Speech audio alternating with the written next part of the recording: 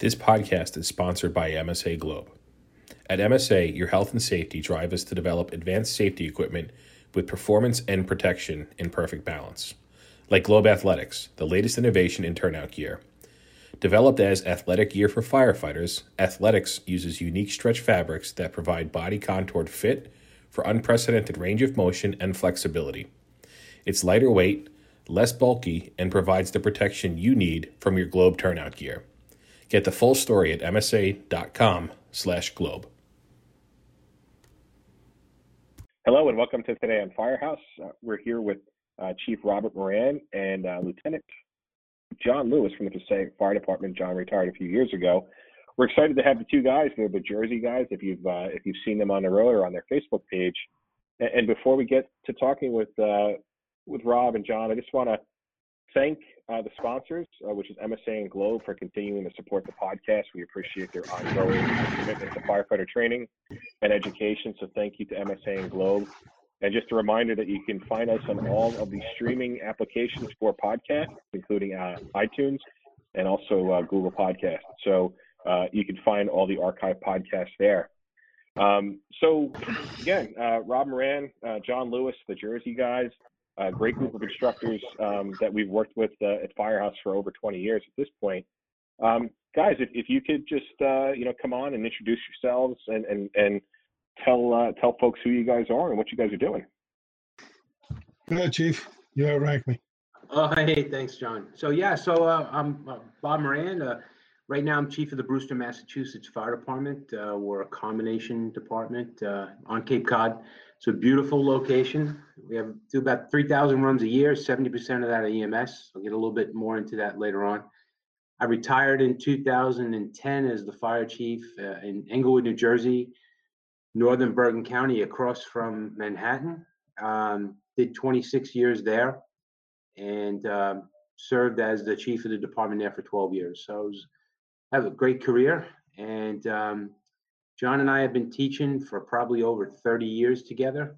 We grew up in that northern Bergen County area as young firefighters and met each other, and things have really moved since then. And we're extremely pleased to be here tonight and have the opportunity to talk about some of the things that we'll be doing at Firehouse Expo and some experiences that we've had. And so I'll let John move on and introduce himself. Hello, everybody. I'm John Lewis. As Pete said, I retired from the City of Passaic, New Jersey Fire Department a few years ago. And up until last year, 2020, I was an instructor at the Bergen County Fire Academy.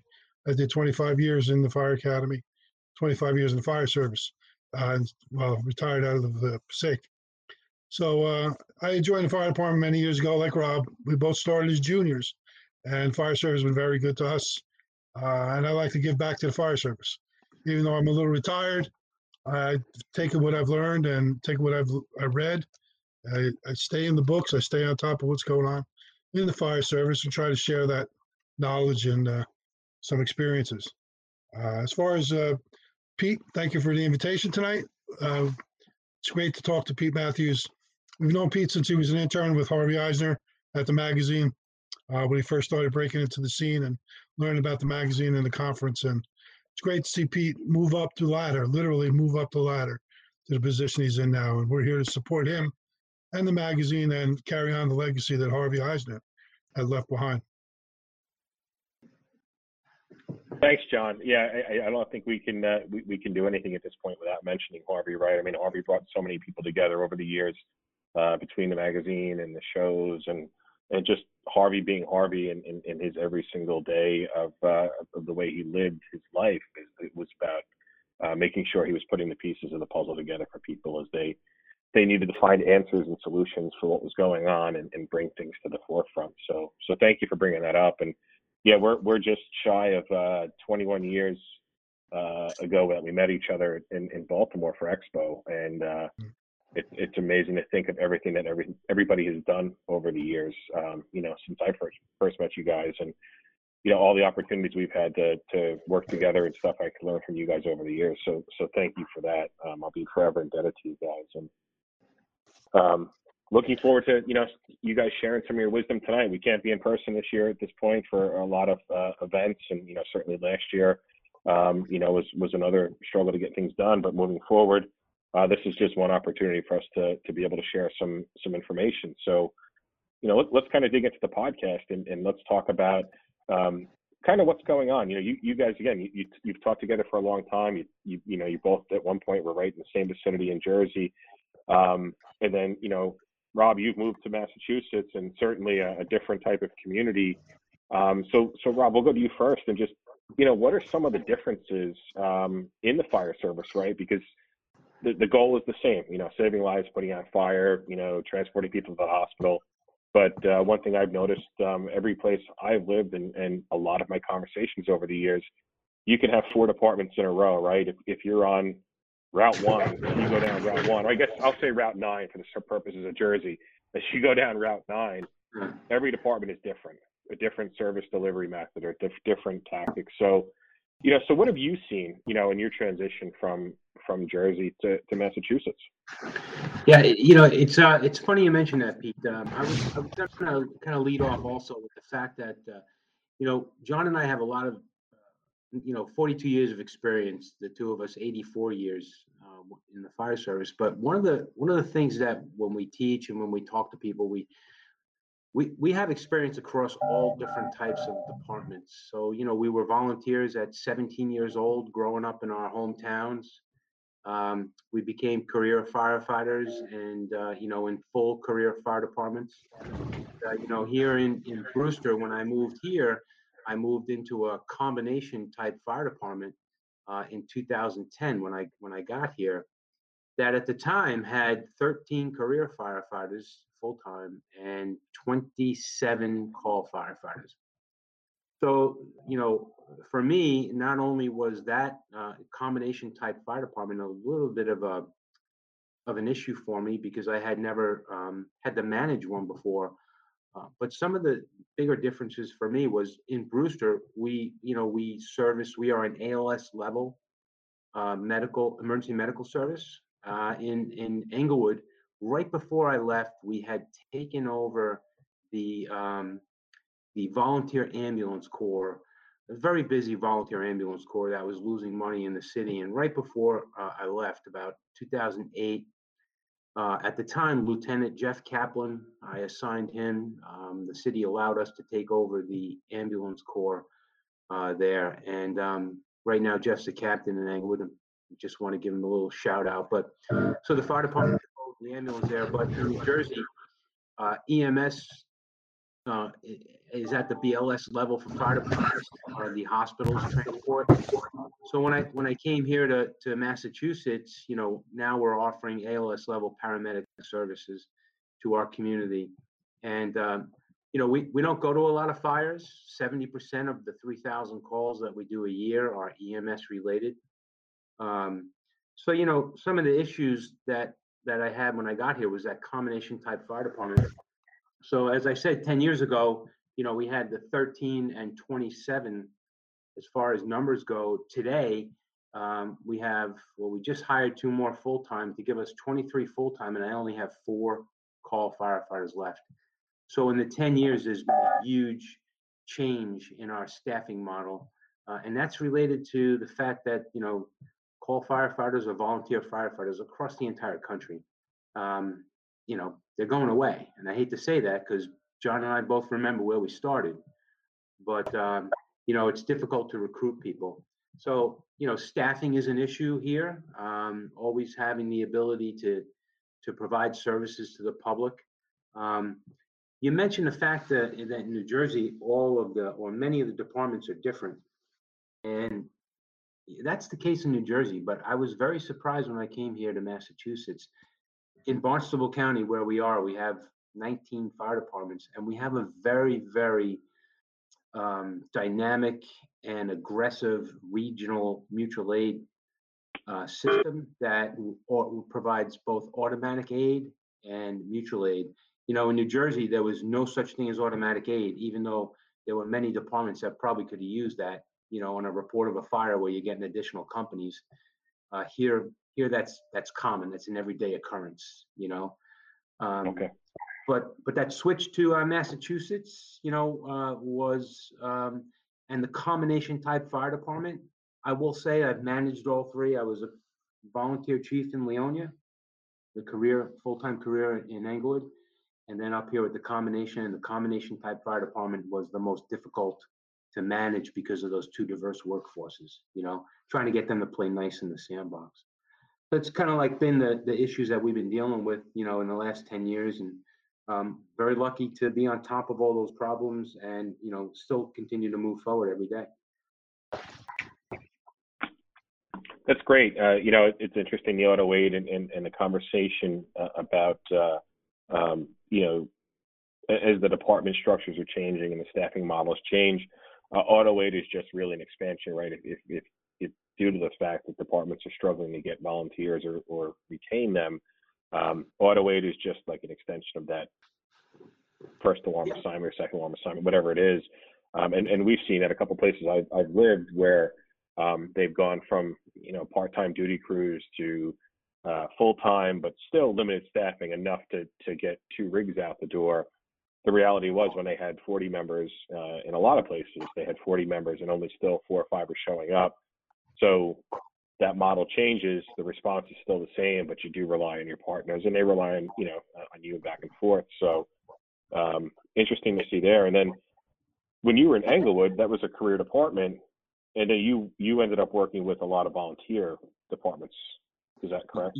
Yeah. So, in Bergen County, where we came from, there's 69, John writes 69 communities, I believe. Yeah, 70 municipalities. Yeah. 70 municipalities. And there were 69 fire departments. Yeah, 69 there, but 5 career fire departments.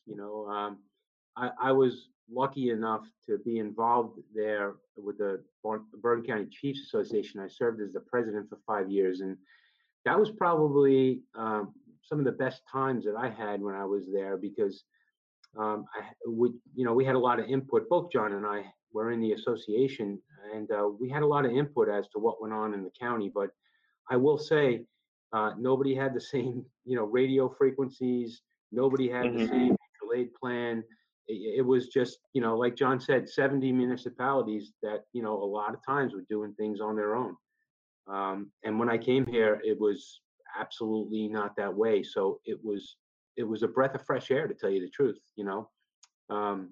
coming here from an outside perspective. And luckily for me, the fire chiefs in the area accepted me.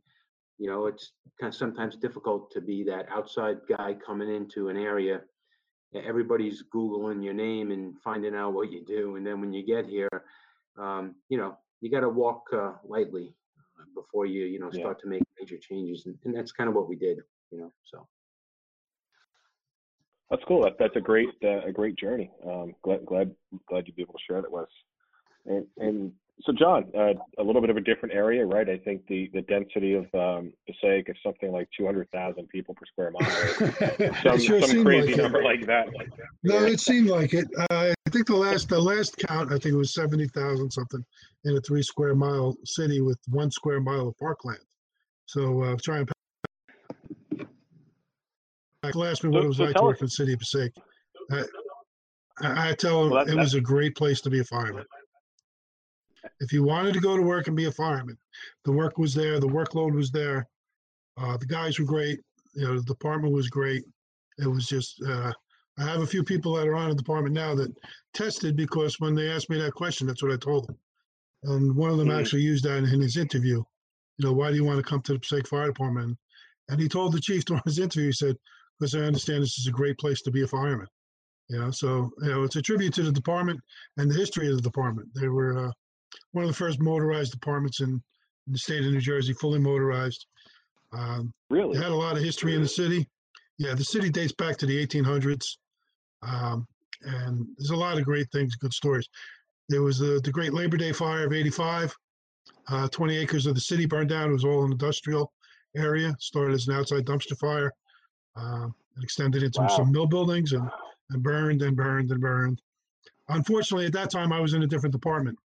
Like I was saying before, I started as a junior back in the late 70s, but in 85, I got hired in a small town of Cliffside Park, right above the cliffs overlooking Manhattan on the Hudson River. Again, that was a small department. We were only 12 to 15 guys when I got hired, and when we left, there was only 24 of us. Unfortunate events, the city decided to disband the career department, and we got laid off. That's how I got picked up in the city of Passaic through the state layoff list. But it was a tribute going to a new fire department, which I knew was a busy fire department to end my career in. Training there was great. Training officer really opened our eyes to a different world. We were in a tight little community, and we had our share of work, and we had a great mutual aid program. That's how Rob and I got to know each other. There's a couple of towns in our mutual aid that often had large enough fires where all 8 to 9 towns of our mutual aid group were there. Rob and I always wound up working together somehow or another. Well, the friendship started, and then going to classes together, and then saying, "Hey, we should do this or we should do that," and we started teaching and putting articles together. But the city of Passaic was a good place to work. I learned a lot there about urban life, urban firefighting, and like I said, it was a great place to be a fireman. I didn't go with the education track that Rob did. I didn't get all my degrees. I like to, I remember Ray McCormick had written an article about the ghetto fire officer, go in there and get your education on the street. And that's where I like to learn a lot from the guys on the street. And so, Passaic, you were running, how many fires? I recall from when I lived in New York, Long Island, seeing it on the pager. It seemed like Passaic was burning literally every night, if not a few times a day sometimes. And what were the issues that you guys were facing? It was interesting because we also ran into the city of Patterson, which is another larger, it's literally twice the size of the city of Passaic. Passaic was 3.5 square miles. Patterson is 7 square miles. Passaic was 4 engines and 2 trucks. Patterson was 7 engines, 3 trucks, and a rescue. And they definitely get their share of work. And actually, they're pretty much featured on a TV show on one of the cable networks now because they get that much work. But we would go there often to their fires. They come to ours all the time. They come with more people on one truck than we had on 2. And it was great to have them come because they were workhorses. We knew we were coming out, changing our bottles out, and there they were. They were just pulling in the street. It was a matter of timing that worked out well. We were a tight urban environment. We did have a lot of mill buildings. We had a lot of old ordinary structures. Main Avenue was loaded with old ordinary buildings that date back Revolutionary time. When you look at the crown molding up on the top of the buildings, and you see it says on there, GAR, Grand Army of the Republic, still emblazoned on the top of the building, from pre-Civil War days. You knew you were going into some old buildings, and once a fire got into one of those buildings, it would definitely take charge of the building. Again, there's a lot of good video out there on YouTube of some of our fires, and they continue to still be a busy department. But they train a lot because they need to train on the stuff that they're doing, the buildings they're going to. Well, and that's a good transition. So, the training is what you guys are doing, and that's what we're going to talk here a little bit. You're going to be speaking at Firehouse Expo later this year in Columbus. So, what are your philosophies as you guys teach? Under the guise of the Jersey guys, what are your training philosophies? The importance of it. What are the folks hitting that need to be done, and where are some areas where you've seen a need for improvements or expanded training? Well, it's funny you say that because right now the fire service is in the whirlwind with this virus, and I don't want to get political, and I don't want to talk about the virus to much extent, but I did a fire department drill. Actually, the department that I joined, my hometown fire department, Maywood, I presented a class on natural gas emergencies to them the other night, and they're not allowed to go to their firehouse unless there's a fire. So you lose out on that training. You lose out on that time with each other, just going over the equipment, seeing the equipment, keeping it fresh. And right now, that's one of the biggest things facing the fire service. Again, every fire department has got a different approach to how they're addressing the virus in their firehouses and their stations and their personnel. But I think some departments are, you might lose too much by not having the members in contact and staying on top of their game. it was a real good class. I mean, I had 58 people on the Zoom class on Monday night. That's great that Wow. many people signed up because they're hungry. They're hungry for training. They're hungry for something. They're hungry for that fire service. That just being together that we get. And that's one of the things Rob and I like about teaching is getting out there and seeing people. We know that some people come to our classes every year. We go to the conferences. We look forward to seeing certain people there. Look forward to seeing all our students. But it's just nice to catch up with the brotherhood and what's going on in your department, what's going on in my department, and sharing things like that. Yeah. So yeah, just like you follow up with what John was saying. When you talked about some topics and what's missing. I mean, we did a class this past Saturday, and a lot of times, well, this particular class, we spent some time on building construction, and fire dynamics, and I got to tell you the truth. I've been in this business a long time, but I never really paid attention to fire dynamics. I never paid much attention to flow path and the UL and the NIST studies and everything of that nature. And I know, science sometimes can be something that we don't want to talk about, but it's definitely necessary. And, when we were teaching the class, and John and I always in our classes, we, specifically talk a lot about building construction. And years ago, a lot of firemen that I grew up with that mentored me, that were officers or, sat next to me at the kitchen table or in the back seat of a rig, they had other skills, building, they were contractors, they were framers, they were roofers, they were this, they were that, and it's not there today. So, we think, and, I think John will agree with me that, building construction, fire dynamics, how much do you get in Firefighter 1 and 2, where you actually learn about the fire environment, smoke is fuel, high heat release rates, all the things that are coming out now. So the books are great, but it's things that are missing like that, that we think, and that's why we try to kind of emphasize some of those things when we teach. I think the other thing that makes us good instructors and allows us to kind of be in each audience is the fact that, hey, we're not FDNY, we're not, LA City, we're responding to fires like John and Passaic did with 3-man engine companies. I remember in Englewood as a firefighter, we had 2-man companies. No command. The captain was running around inside and out of the building. So we've always been in short-staffed situations. And from the chief perspective, and John as a company officer knows this too because we talk all the time, I think one of the areas that we're really missing is people skills. And I have to tell you, the better you are at people skills, treating your people right, doing the right thing for your people, following the department rules and regulations, and unfortunately using discipline to change some people's, method of doing their job or whatever you want, but, to change their direction or their course of action, is necessary. But people skills are where it's at, man. 90% of the work that I do or a company officer does is about people skills. And I think that's something that's a little bit missing now in the fire service.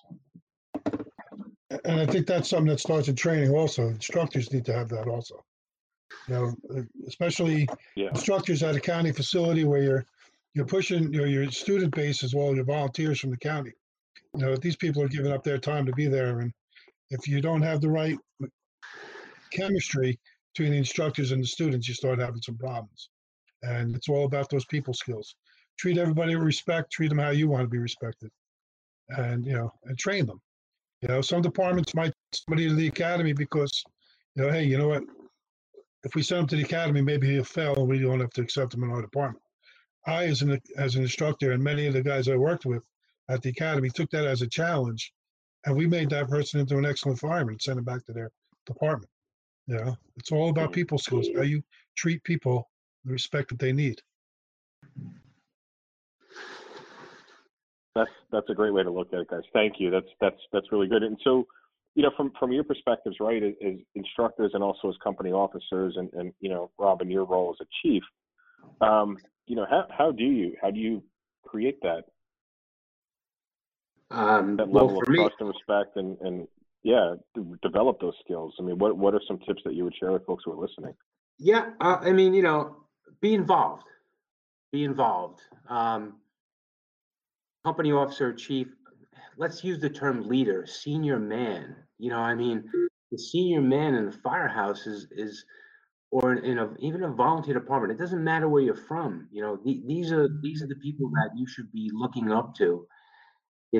So for me, it's showing care and concern. I don't want to, Christmas cards, something simple. Send Christmas cards to your staff. I do every year. Birthday cards, acknowledge that. Acknowledge good performance. Say thank you and attaboy every day. I mean, these things are not hard. These things are human skills that everybody should know. That doing that on a daily basis will temper the times that you have to bring somebody into your office and read them the riot act or say, hey, really, you're kidding me, this actually occurred. And it takes time to build that up. Communication, collaboration, all that kind of stuff that we should be doing on a daily basis with our staff. John and I teach, a lot of officer-based classes and leadership stuff, and it's that time that comes when you're made an officer, and you're not one of the guys anymore. You're not one of the guys and girls anymore. You're somebody who they're looking up to be able to have the people skills to manage them, but also lead them on the fire ground and have the tactical and strategic knowledge and skills that you need to keep them safe. So I just think you got to do it on a daily basis. You got to do it all the time, on duty, off duty. An example: we had 3 people test positive last week with COVID.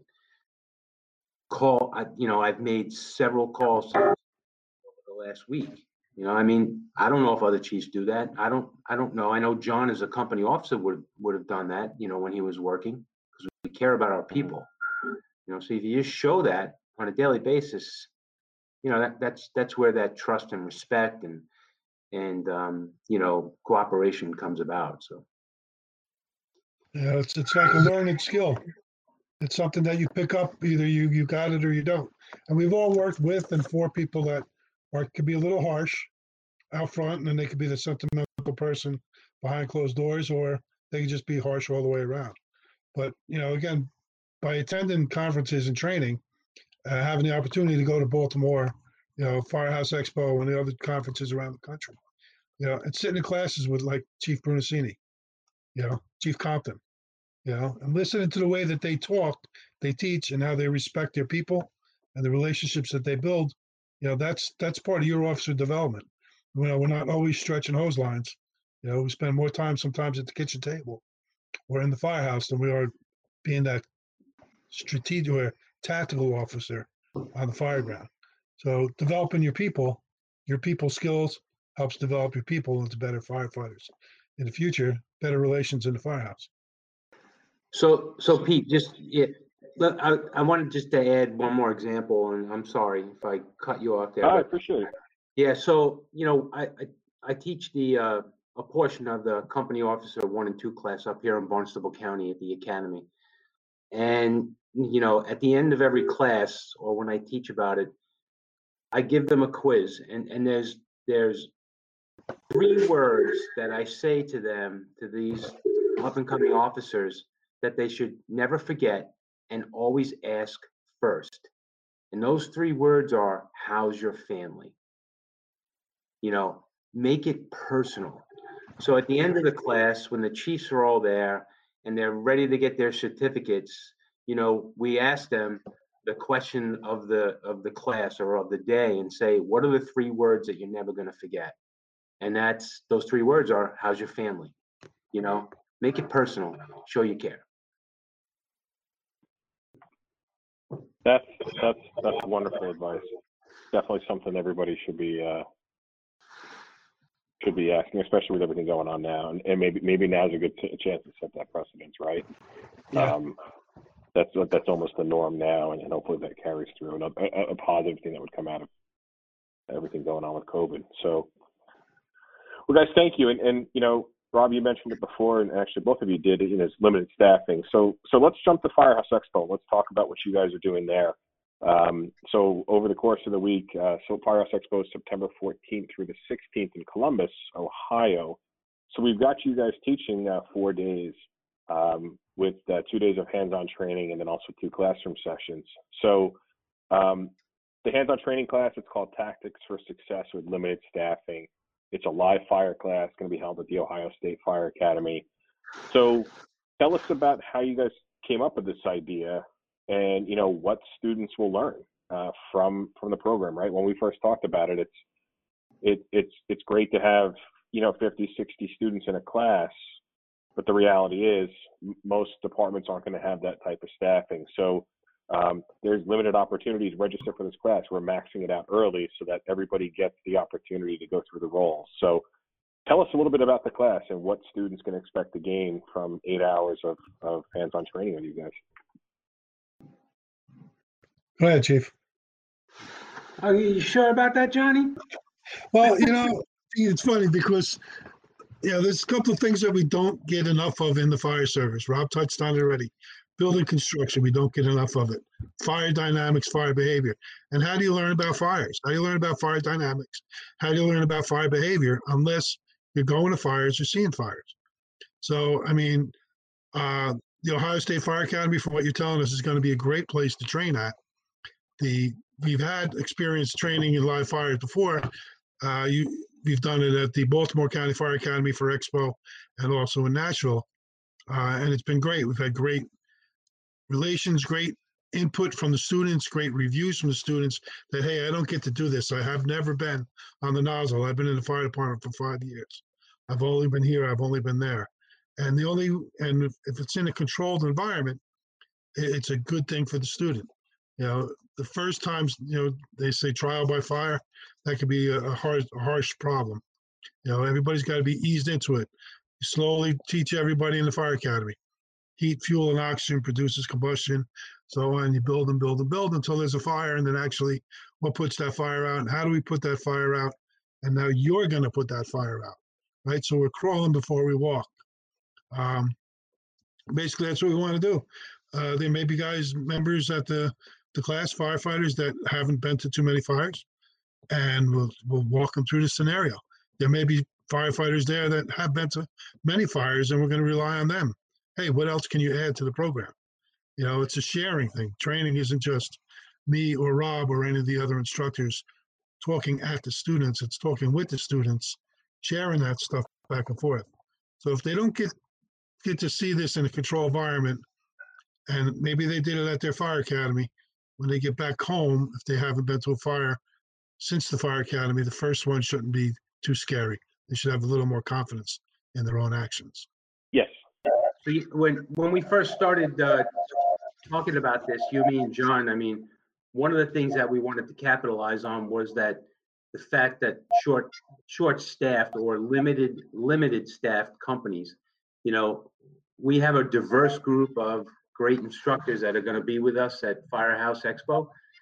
And they are from an eclectic group of fire departments that respond with different levels of staffing. We want to focus on that because it's real world USA. As we mentioned earlier that we don't have 4, 5, 6 man companies. We have 2 and 3 man companies, and that's kind of going to be the emphasis. And we're going to take people through first do task oriented assignments, like fire attack and extinguishment, search, forcible entry, vent, laddering. But one of the other things we're going to do is somebody's going to be in charge of the fire from the class. We're going to be next to them. We're going to be with them, but we want them to also get that ability, that experience, in actually running a fire ground. We know in our experience that we've seen that there's less fires. We all know that. So having somebody be able to gain some of that fire ground experience in a controlled environment with John standing next to him, kind of helping him out, or, Walter Lewis, who's a Orlando deputy fire chief or assistant fire chief, or myself, or, one of the great group of instructors that we have is going to be important, So we're looking at, a really dynamic class that's going to take people through a number of different scenarios. A little bit of a short classroom beginning in the morning, and then kind of moving out. And, the goal is to keep those students moving throughout the entire day. John and I have both been to live burn classes or hot training where, you're sitting out in the sun for about 2 hours because it's not your turn. So we're hoping, and our goal is to, create a really great environment, a learning environment for these individuals. First do truck company operations, backstep type, after action discussions, after we're done with the scenarios, kind of move them through everything. Well, and again, I think the cadre is important, right? It's not quite, but it's pretty close to almost a 1-to-2 ratio, right, for your instructors to students. So really, everyone's getting, feedback, almost individual feedback. And again, having that opportunity to go through, and I don't know how many hot classes offer that opportunity for somebody to be in that command role. And I think that's pretty unique. I think that's actually something very exciting to see with that program. It's really a different spin on you're still doing traditional tactics, but you're getting everybody through true hands-on training programs. Or in that case, the incident command role, still hands-on, right? It's not in the simulation lab. It's out there. You've got a burning structure. You've got firefighters who you probably don't know too much about them, but you're trying to put all the pieces of the puzzle together based on the strategy and tactics that be warranted for that situation. Based on what they tell us that morning when we're in the classroom, we're going to decide, break them up into different levels, probably in intermediate or advanced or basics, whatever. But with the amount of instructors that we'll have in that fixed facility, Class A burns, we should be able to burn a little more often. So as we said, everybody gets in there. At least everybody gets into a different role, whether you're the engine company, the truck company, whatever, the search. We want to try and get everybody the opportunity to be in all different tasks or assignments for the day. Again, it depends on the fires, it depends on the students, depends on a whole lot of factors, but that's our goal, is to give everybody the opportunity to see some fire, feel some fire, and know what the environment is like and how to control it. We've taught live burn classes before, and at the end of the day, if the students don't want to get up off the ground and go back to the hotel, then we know we've done a good job and then we didn't hurt anybody.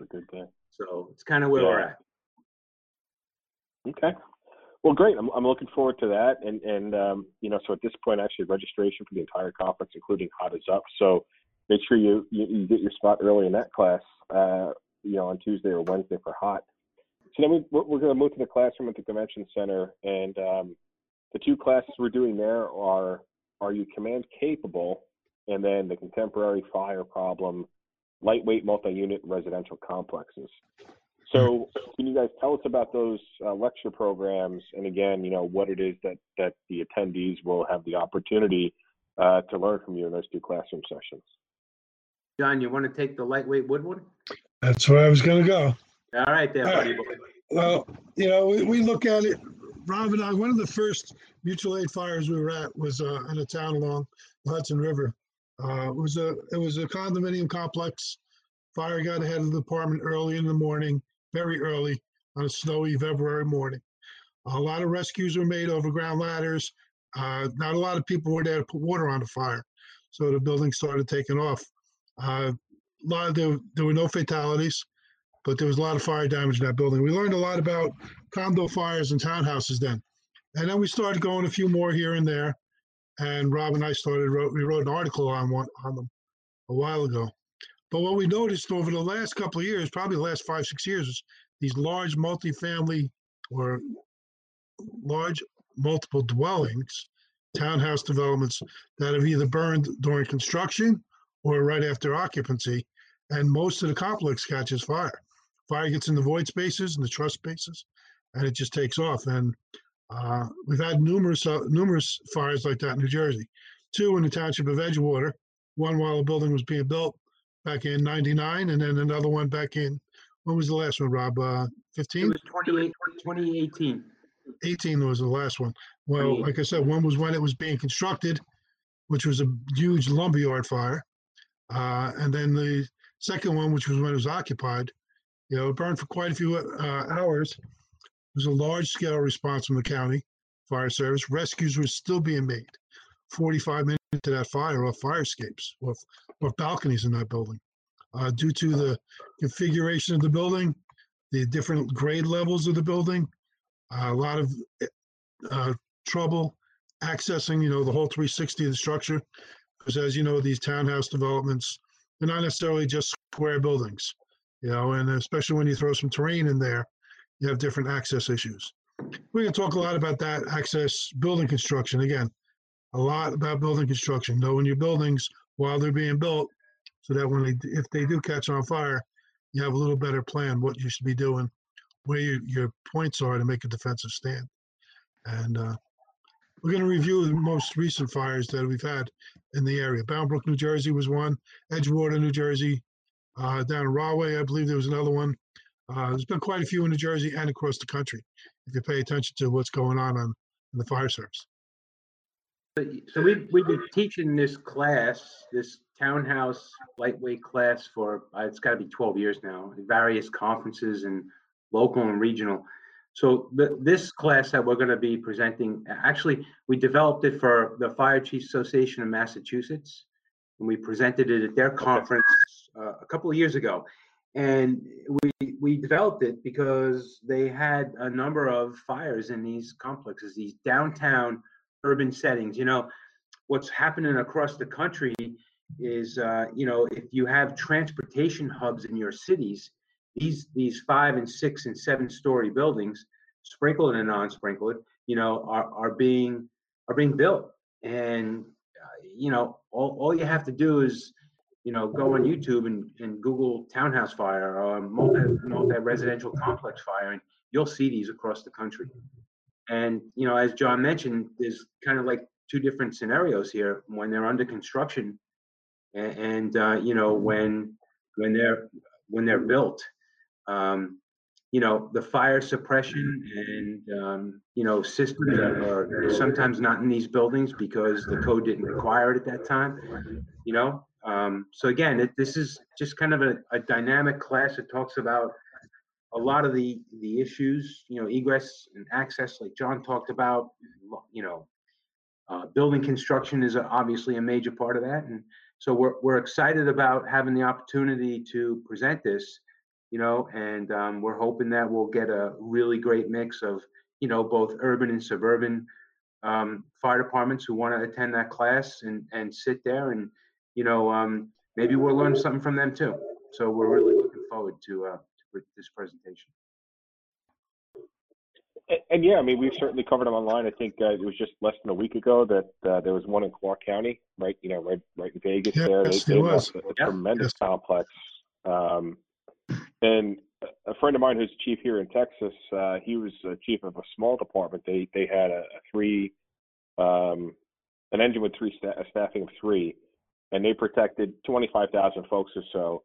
They were putting in a senior complex on one side of town and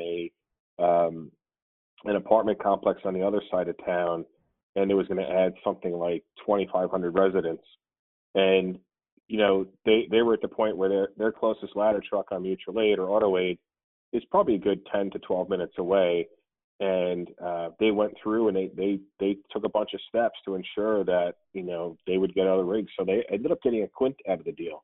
The builders helped them to fund the apparatus, and then the city realized that they needed to upstaff just based on that influx, right? I mean, if you have a fire in there and that loss, the loss of X amount of housing units and X amount of residents, it would just be devastating to the community. And so fortunately, they were smart enough to realize on the front end, hey, we've got to get something out of this for the protection, not only of these facilities and the rest of the facilities. And they've actually built 4 or 5 more of those, 150 unit buildings. And that's huge. That's a tremendous amount of people. and a tremendous amount of space that's being built up. So, that's something to keep in mind when these are going up. There's an opportunity for departments to, potentially get something out of it from the builder. And they're actually building right down the block from me. I went away in August or in July, came back in August, and there was the framework for a 5-story apartment building at the end of my block. And it's tight. I mean, it's going to be, if there's ever a fire there, it's going to be extremely tight for them to do anything as far as getting rigs into the one side. But what about the walkarounds? I mean, what have you guys experienced as far as the opportunities to do some sort of pre-planning trip, whether you're contacting the contractors ahead of time or you're literally just stopping by with the rig and dismounting and going to talk to folks? What do you see the benefits of there? Pre-planning is the key to everything. If you don't know where you're going to fires before the address comes in, that address comes in, and I say it all the time in our classes.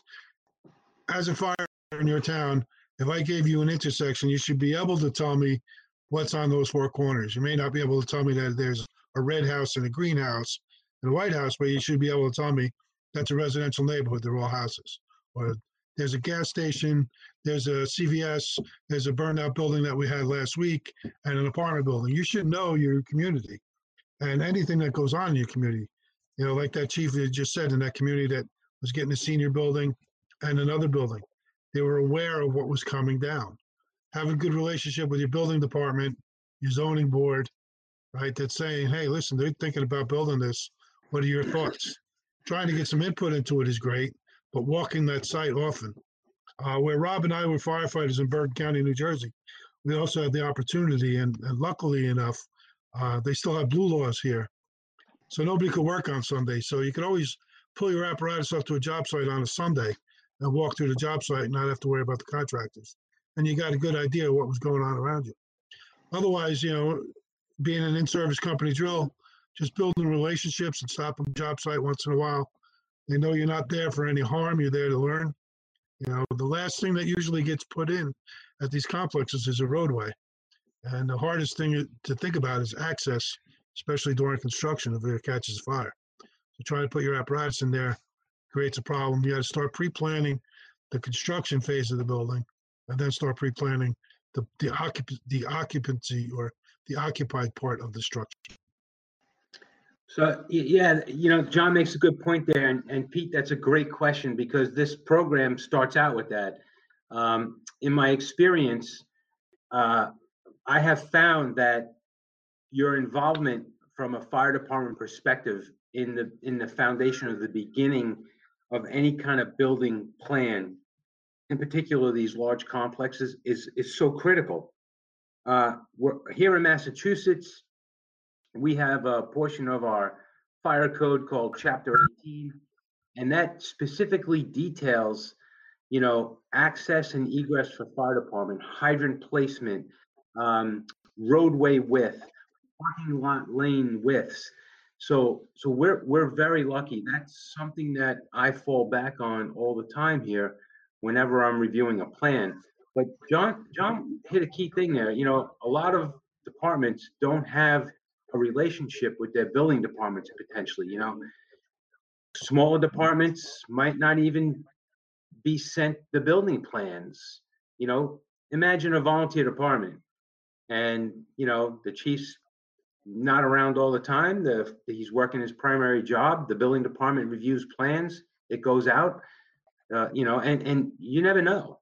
So having that, being involved in that early stage is really, really critical. And that's one of the things that we kind of cover at the beginning of the class is that pre-planning that's so important. Great, guys. Thank you. So that's one of the 2 conferences. The other conference session that you guys are doing is, are you command capable? So let's talk about that. And again, what folks who have the opportunity to attend that program, what they're going to take away from it. So are you command capable, it's pretty simple. Can you command a fire scene or an emergency incident scene? And, we developed this class for another conference based on the fact that, like we mentioned earlier, we think that the decision-making process with firefighters and fire officers have less experience at fires, and the decision-making process, which we kind of discussed two different types. I mean, you've all heard of RPDM, recognition prime decision-making. You know, that's the type of decision-making that you have a lot of experience in fighting fires, you know, or being in command of fires or as a company officer, and you retain that knowledge that you've built up in your head. And decision making, tactical or strategic, comes pretty simple because you can go back and rely on that. You know, and then there's that command process for somebody that doesn't have a lot of experience. You know, the coal was wealth or Wallace was hot, who has to go through those 13 points to develop that incident action plan. You know, honestly, I could pull up to a 2.5-story wood frame building that's on fire, and I can make a decision in less than 30 seconds based on the extent and location of the fire, because I could probably look at that building and say, I've been here before.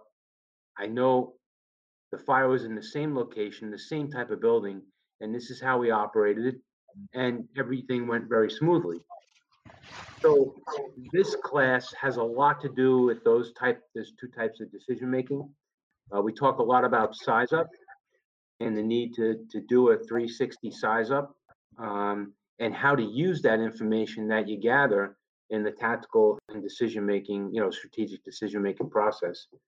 Many times the company officer will be the first one to arrive on the scene.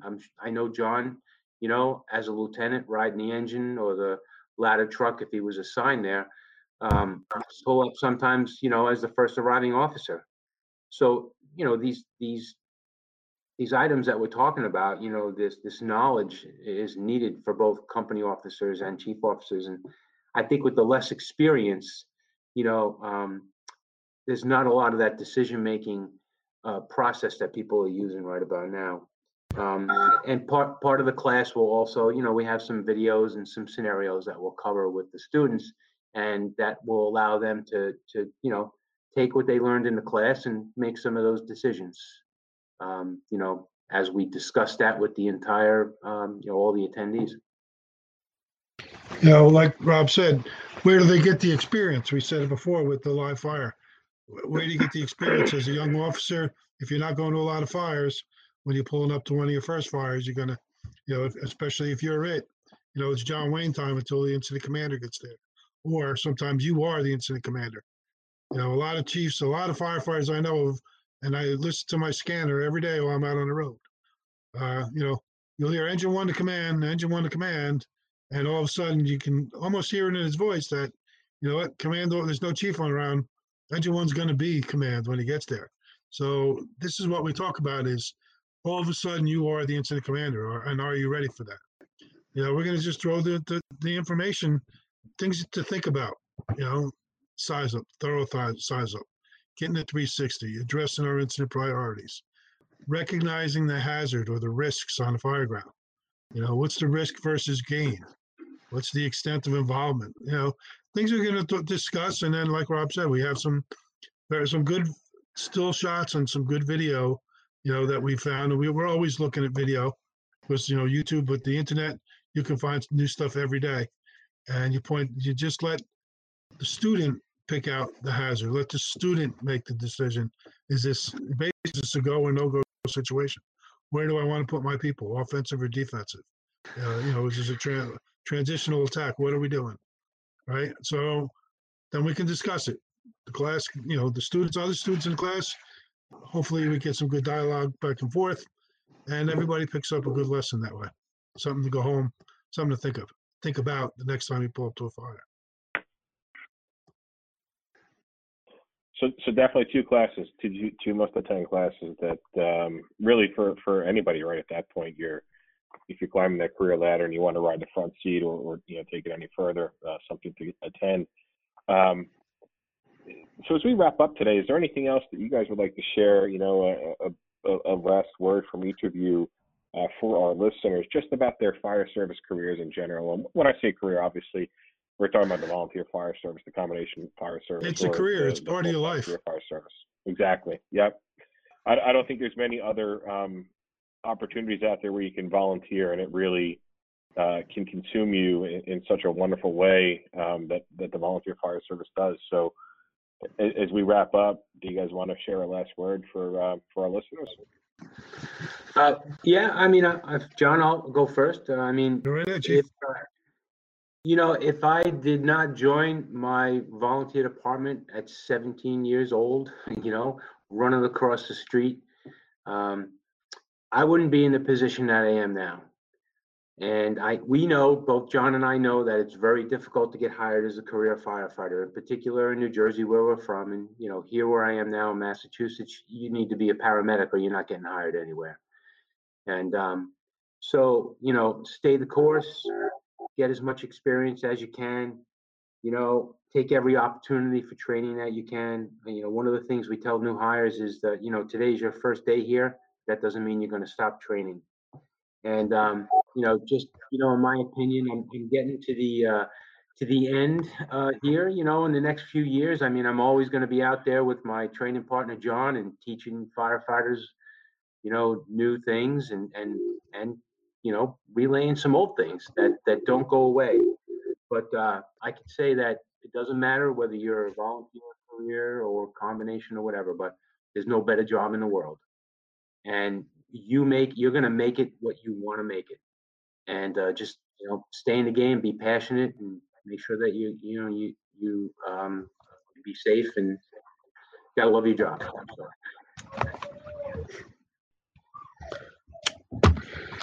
Yeah, Rob hit a lot of things right on the head there that I would have said. As we both said, fire service has been part of our life. My younger brother, as Rob mentioned, is a chief down in Orlando, Florida. My older brother went to Florida with intentions of being a firefighter back in the late 70s. My father was a volunteer firefighter. His brother, my grandfather, we have a long history of firefighters in my family. I had no choice how to join the fire department, and I've loved every minute of it since. But, like I said to Pete, it's a career, whether it's volunteer or you get paid for it. You get out of it what you put into it. The more involved you are, the more training you have, the better off you are. I didn't say it, and I don't know who said it, but, you can't train enough for something that can kill you. Be aware of what's going on around you. Situational awareness matters. Learn what's going on around you. Pay attention to what's going on around you. Every firefighter will tell you at one point in their career, they had an aha moment where they realized, hey, you know what? What they said in the academy is exactly right. Things are changing in here, and they're changing quick, and I better react. And how do you react? You go back to that RPDM that Rob talked about. Rapid prime decision making. Where have I seen this before? What am I supposed to do? And make the right decision. The only way you make the right decision is by training. So stay in the books, stay in the game, right? And come to our classrooms. We'll see you in Columbus, Ohio. Thanks, Pete. All right, guys, thank you so much.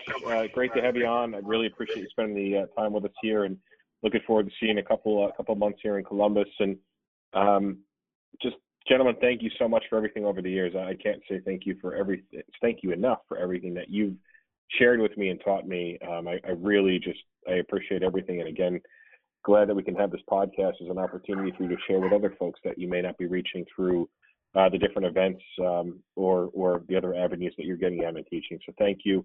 And again, just a big thanks to MSA and Globe for their continued sponsorship of the podcast.